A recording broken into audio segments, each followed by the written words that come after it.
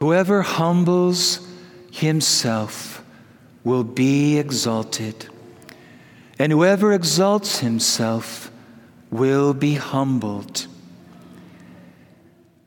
The only correct way for you and I to understand the times in which we live and how it connects to all of history, the only way to see it correctly is to see it in the light of salvation.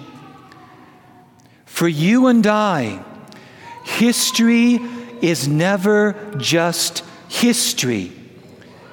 For us, history is always salvation history.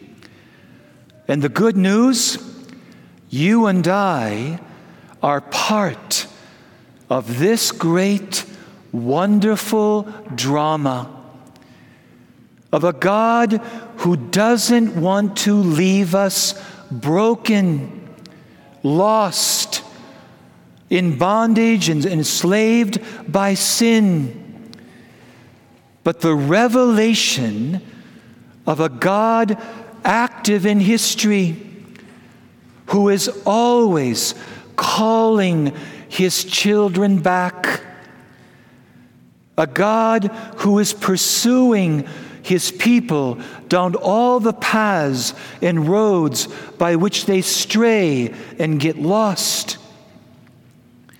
A God that has such a merciful love towards sinners, sinners like you and me, that he was even willing to leave the glory of heaven and to become a lowly servant, taking on himself the sins of the world and dying upon the cross so that you and I could know his forgiveness and the gift of new life.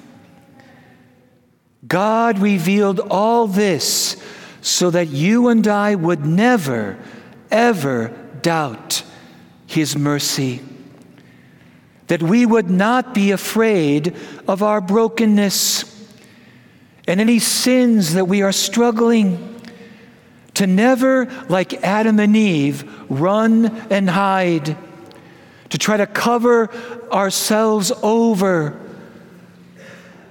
Because of Jesus, God wants nothing but to show great mercy.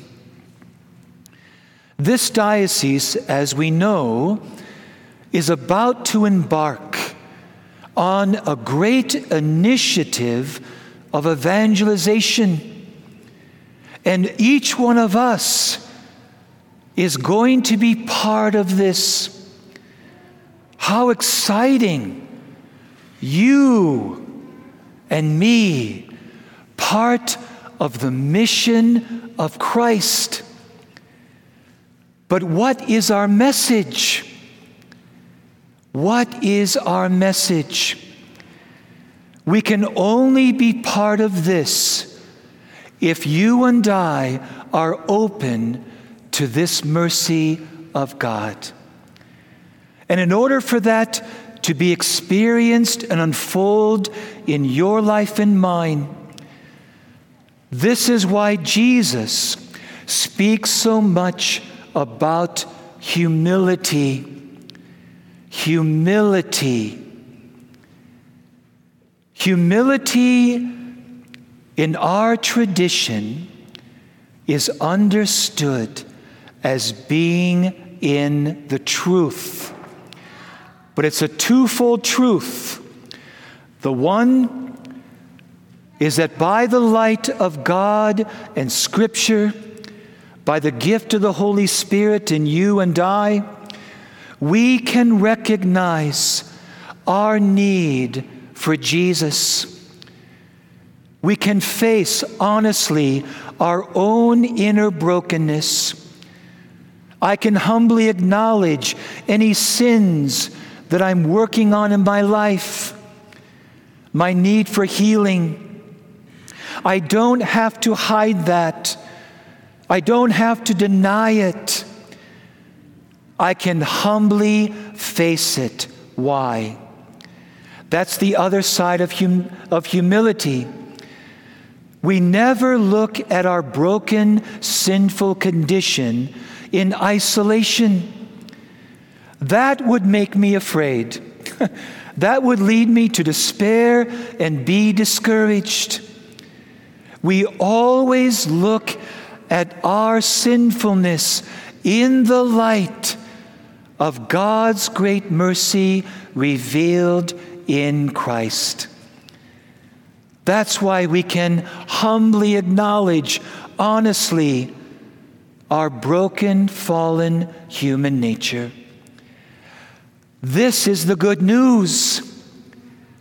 In all the people throughout history, all the saints, as they open themselves to the mercy of God, that now becomes the good news that we can proclaim together. Jesus forgave my sins. Jesus has set me free. Jesus has healed me. Jesus has given me a new life.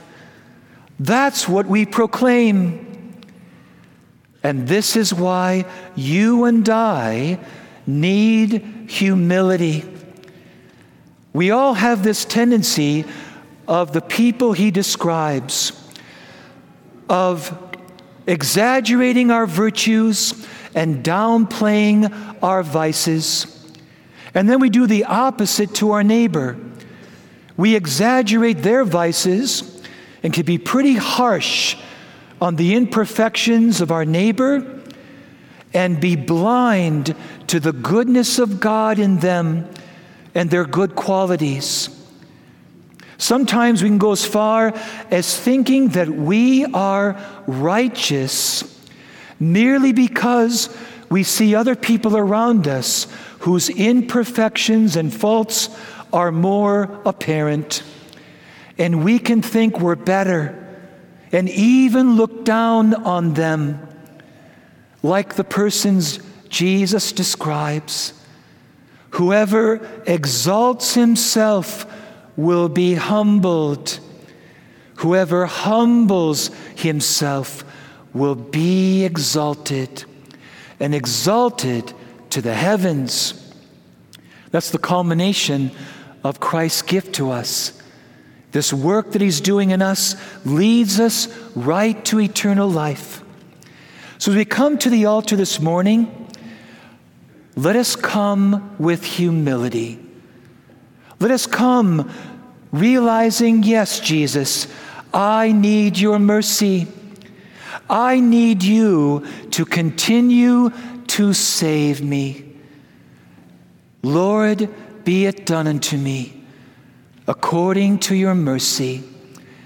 And this is the good news that this local church is getting ready to proclaim. Amen.